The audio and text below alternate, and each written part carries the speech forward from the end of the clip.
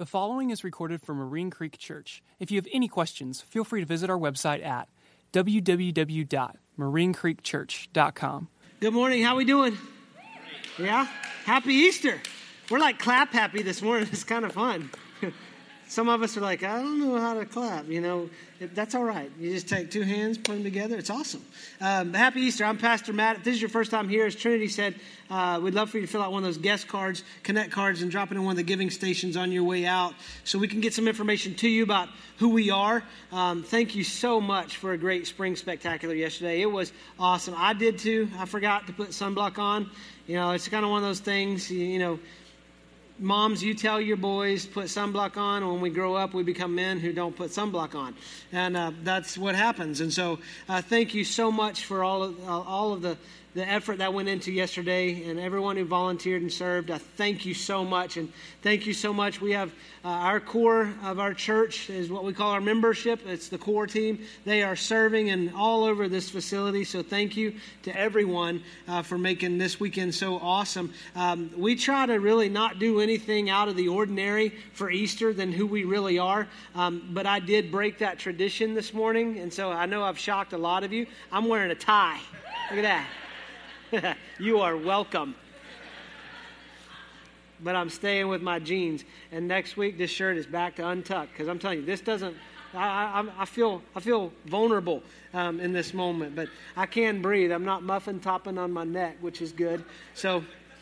anyway, that's the only thing out of the ordinary that we try to do because we believe that God's given us a mission that's very clear. And the way we accomplish that, I believe He's given it to us in a simple form. But we want to see God glorified by lives changed by the gospel, by the message of Jesus. And the gospel is this, that Jesus is fully God, fully man. He was born of a virgin. He lived a perfect life.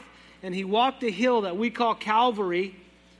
You'll see it referred to as Golgotha in Scripture, but we call it Calvary. And He laid His life down on the cross. No man took it from Him. He freely gave His life. He was placed in a borrowed tomb, and on the third day, Easter Sunday, He walked victoriously out of that tomb. That's good news because of the life that we have as a result of that. And God gets glory when lives are changed by the gospel, by that message. I can also tell you that the gospel continues to transform lives even after we're saved or transformed. However, if you grew up in church, you've heard all kinds of terms around it: born again, saved, becoming a Christian, transformed, regeneration, whatever it is you've heard growing up. God gets glory from it when He makes life new. And then He also continues to make life new and sustain that life. I've been walking with the Lord for a while, but God has dramatically changed my life in the 5 years since we launched the Creek. And I believe that He's called us to glorify Himself with that message. And the way we do that, here's the filter we run everything through. We want to love people and make Jesus clear. If it doesn't do those two things, we don't want to do it.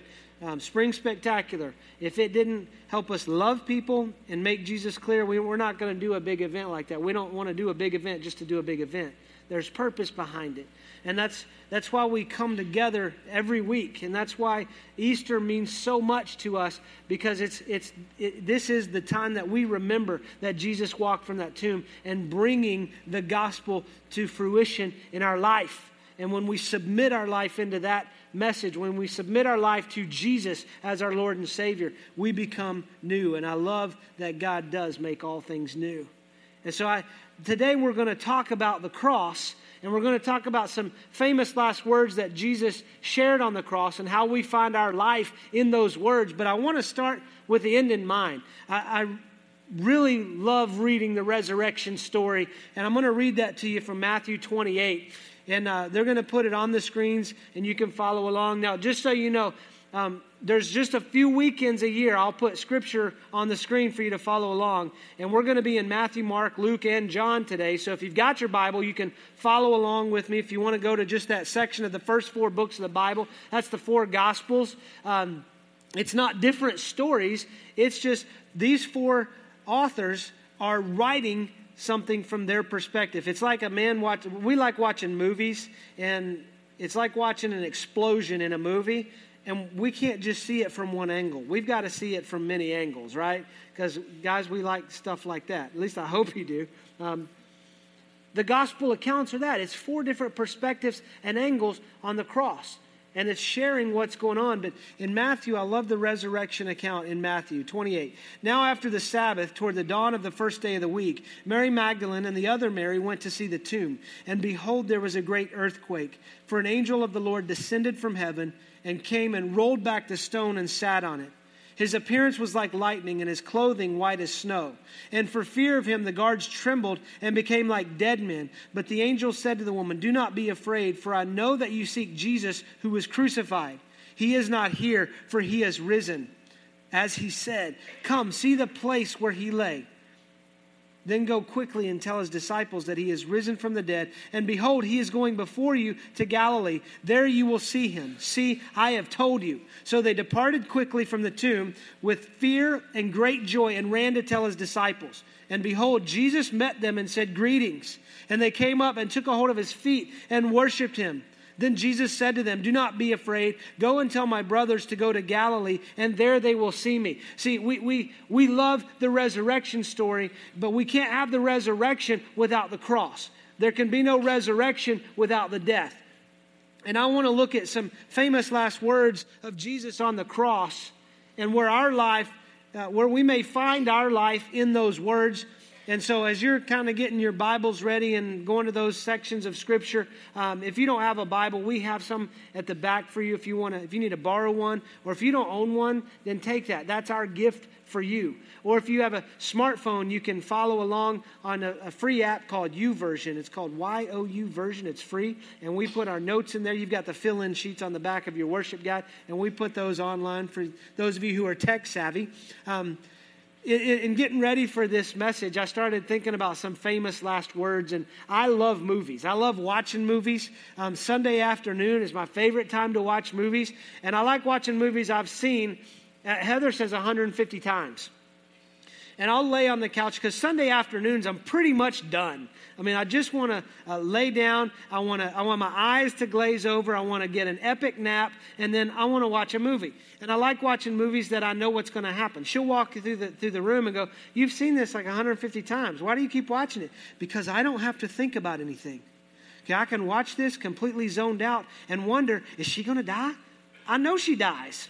You know, is that going to happen? I know what's going to happen, so I can completely zone out and be entertained. It's this incredible gift I have.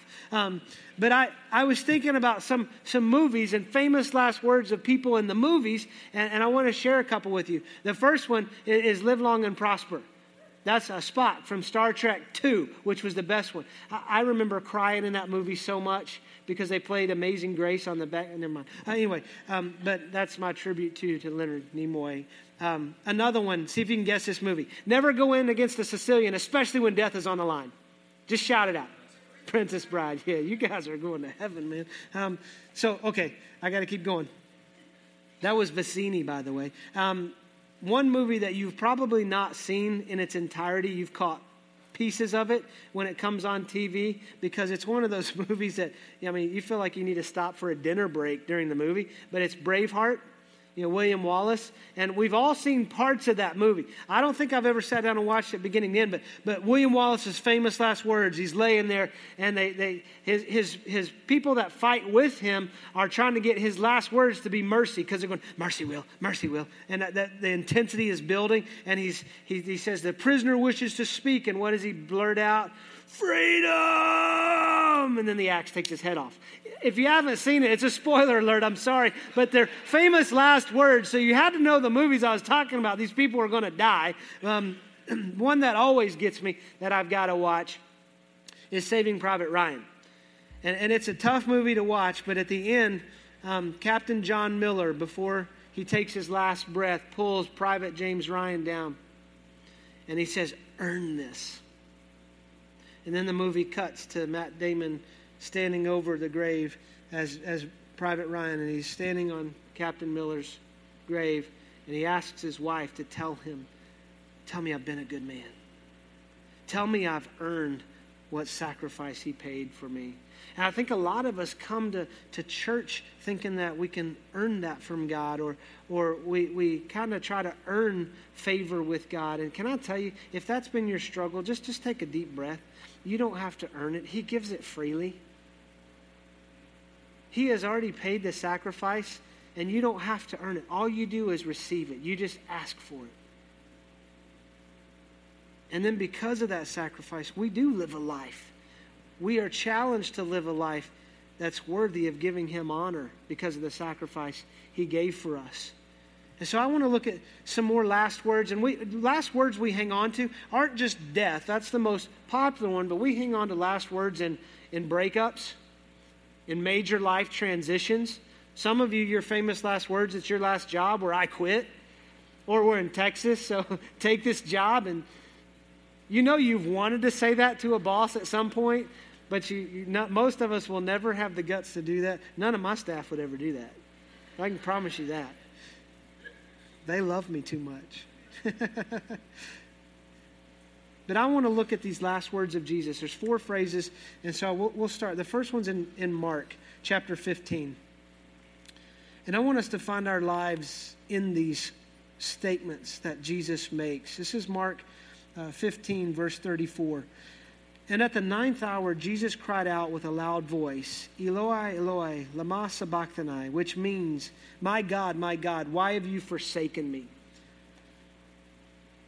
I believe in this moment, as we see Jesus making this comment, God, why have you forsaken me? Because it's really kind of hard to get your mind around it, because when you think about it, Jesus is fully God and he's fully man. And he said in his ministry that I and the Father are one. I only say what he tells me to say, and I only do his will, and we are one. So it's this idea that you've got God the Father, God the Son, who is Jesus Christ, and God the Holy Spirit, and they are 3 distinct yet one.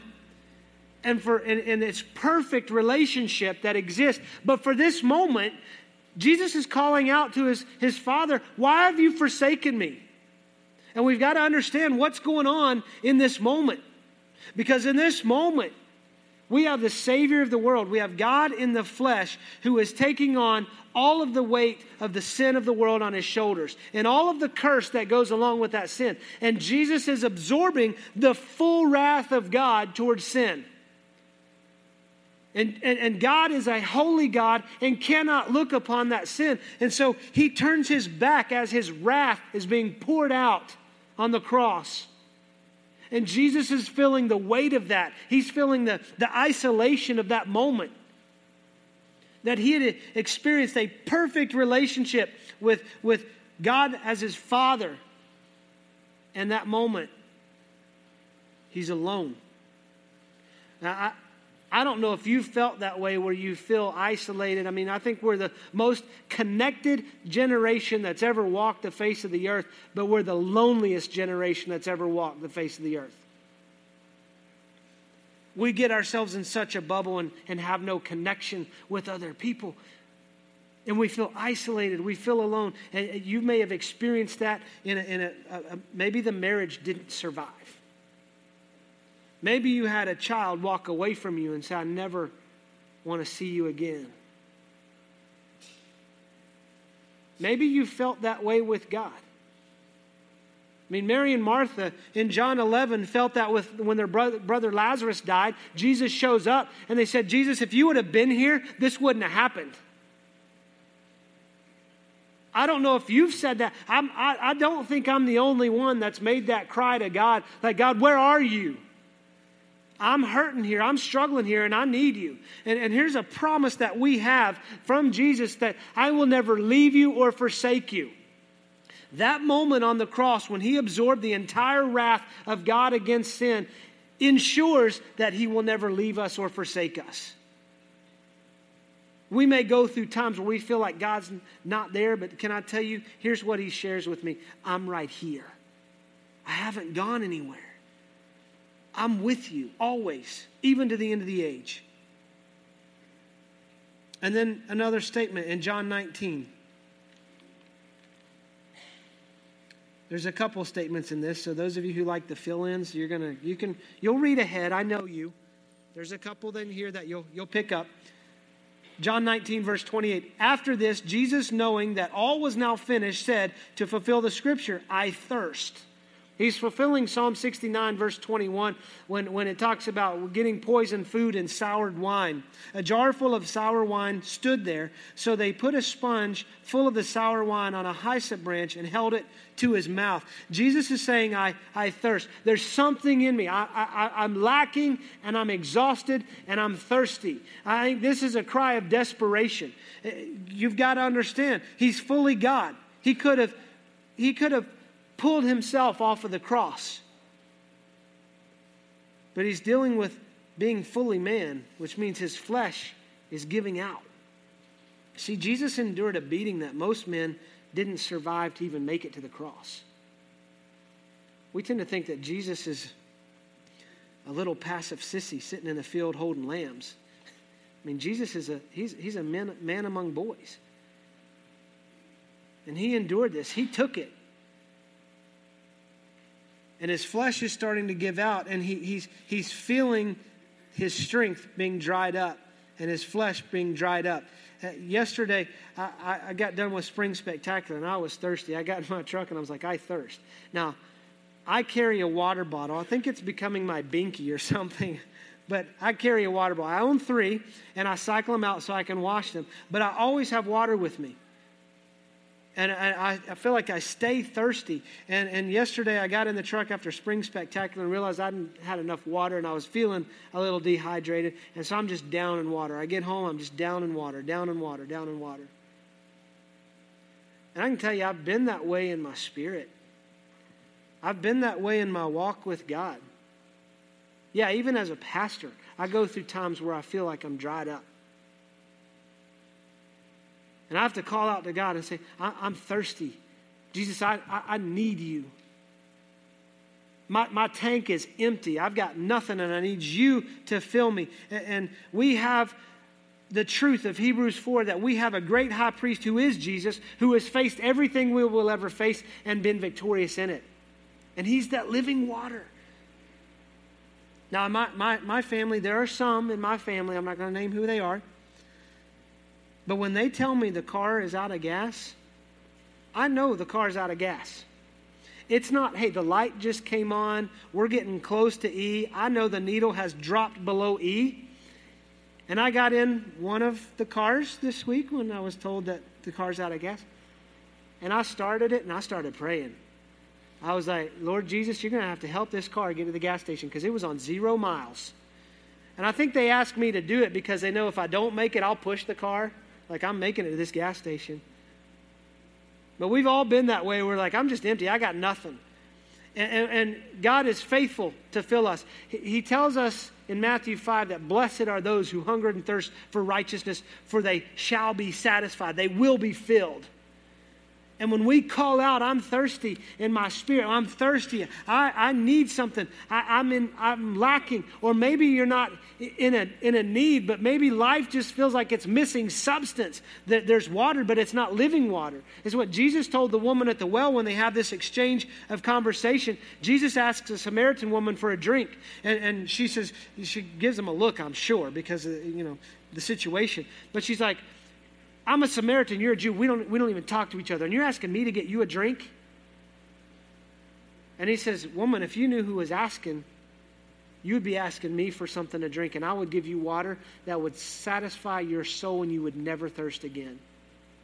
I'm sure there was a look again when she says, you're saying you can give me some of this living water, but you don't even have a bucket to get anything out of the well. See, Jesus is that living water. He says, streams of living water flow through me. And when we find ourselves at a point where we're just desperate and we call out to God, he says, I will fill you. I am faithful and I will fill you up.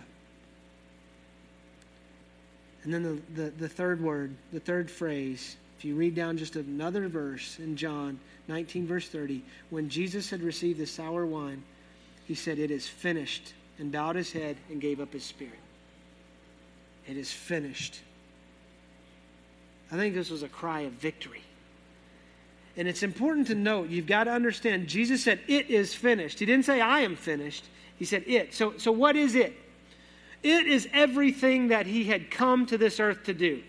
It is sin being finished, death being finished, and him completing and fulfilling the mission that he was born to do, and that was to die on a cross of Calvary and to be the atoning sacrifice for our sin. Because you see, without the shedding of blood, there can be no remission of sin. There can be no forgiveness of our sin. There's nothing we can do to earn this. It is only through his gift of his blood.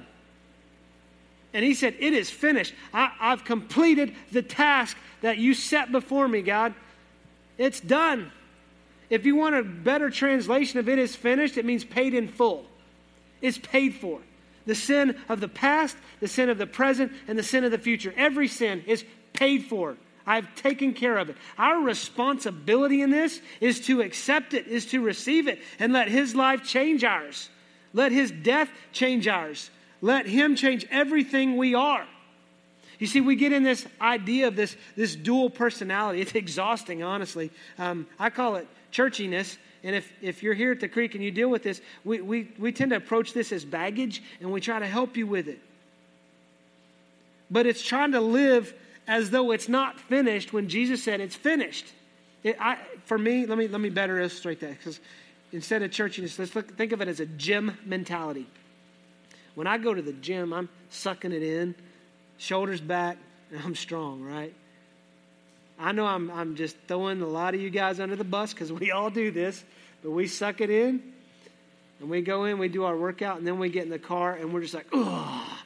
Boom. I've got a pretty good-sized gut, but I'm good at sucking it in. Matt, I don't understand this. I suck it in so much, I should have perfectly toned abs. I get it's like a 24-hour ab workout, but no. I was telling somebody in the lobby last night, there's a six-pack. It's just in a refrigerator. I got to keep it cold. But what Paul explains about this idea of old and new is that when we put our faith in Christ, when we put our trust in him, that we have been crucified with Christ. So everything about our old nature and all of our past and all of our sin has been dealt with at the cross of Christ and through his blood. And then Paul goes on to explain that we have been given new life in Christ, and we can live in that newness of life. We can live in that new nature because we live with this realization. Jesus said it, and it's true. It is finished. And our declaration of it is finished means I'm going to live in the new life and not try to struggle with the balance of the old. I'm going to be who Jesus created me to be, and I'm not going to spend my time being exhausted trying to be somebody I'm not. It is finished. And then he ends with Luke 23:46 when he says, Father, into your hands I commit my spirit. This is his cry of resignation. He's saying, Father, I trust you with everything I've endured, and I trust you with my future. Everything I put in your hands. And I think this Easter is a reminder for us. The question is, have I put my life in God's hands? And am I staying there? Because I have a great ability to say, here you go. No, I want it back. No, here you go. I can't handle this. Take it. I want it back. And it's interesting that we tend to miss the purpose and the reason for the cross. Because these aren't the famous last words of Jesus. If they were, they'd be the thoughts of a dying man. But he had some things to say after his resurrection, one of which was what we have as the Great Commission. And he says, all authority in heaven and earth has been given to me. Go, therefore, and make disciples of all nations, baptizing them in the name of the Father and of the Son and of the Holy Spirit, and teaching them to observe all of my commands. And behold, I am with you even to the end of the age. I will never leave you or forsake you. He tells his disciples in Acts chapter 1, verse 8, that you will receive power from the Holy Spirit to be my witnesses in Jerusalem and Judea and all of Samaria, to the ends of the earth. You see, he's got a purpose and a reason for our life. And then you fast forward, the very last chapter, the very last book in the Bible, Revelation 22. The words recorded of Jesus, the Spirit and bride say, come. And then he closes with, behold, I'm coming soon. Today may be the day that through my words aren't famous, but through the famous words of Jesus on the cross, he may be calling you to come. There's some other famous last words I want to share with you, because beside Jesus on either side were two thieves that were being crucified for their crimes. And one was hurling insults and saying, if you really are the Son of God, then you take yourself down off that cross and save yourself and save us. And the other thief rebuked him and said, you don't know what you're saying. We're here because our crimes deserve this punishment. This man has done nothing deserving of death. He's recognizing the spotless Lamb, that he is without blemish. And he struggles with these words. Crucifixion was a painful death. He actually died of suffocation. And to try to speak in this was almost impossible. But he says, Jesus, remember me when you come into your kingdom. And Jesus says, truly I tell you, today you'll be with me in paradise. He didn't say, take yourself off the cross and go to church. Take yourself off the cross and go get baptized. Take yourself off the cross and tithe. I'm a pastor. That's all we talk about, so I got to get that in somewhere, right? He says, today you will be with me in paradise. I believe salvation came to a thief on the cross. And I believe salvation can come today to us. Now, Jesus didn't fix his situation. Jesus stayed on the cross.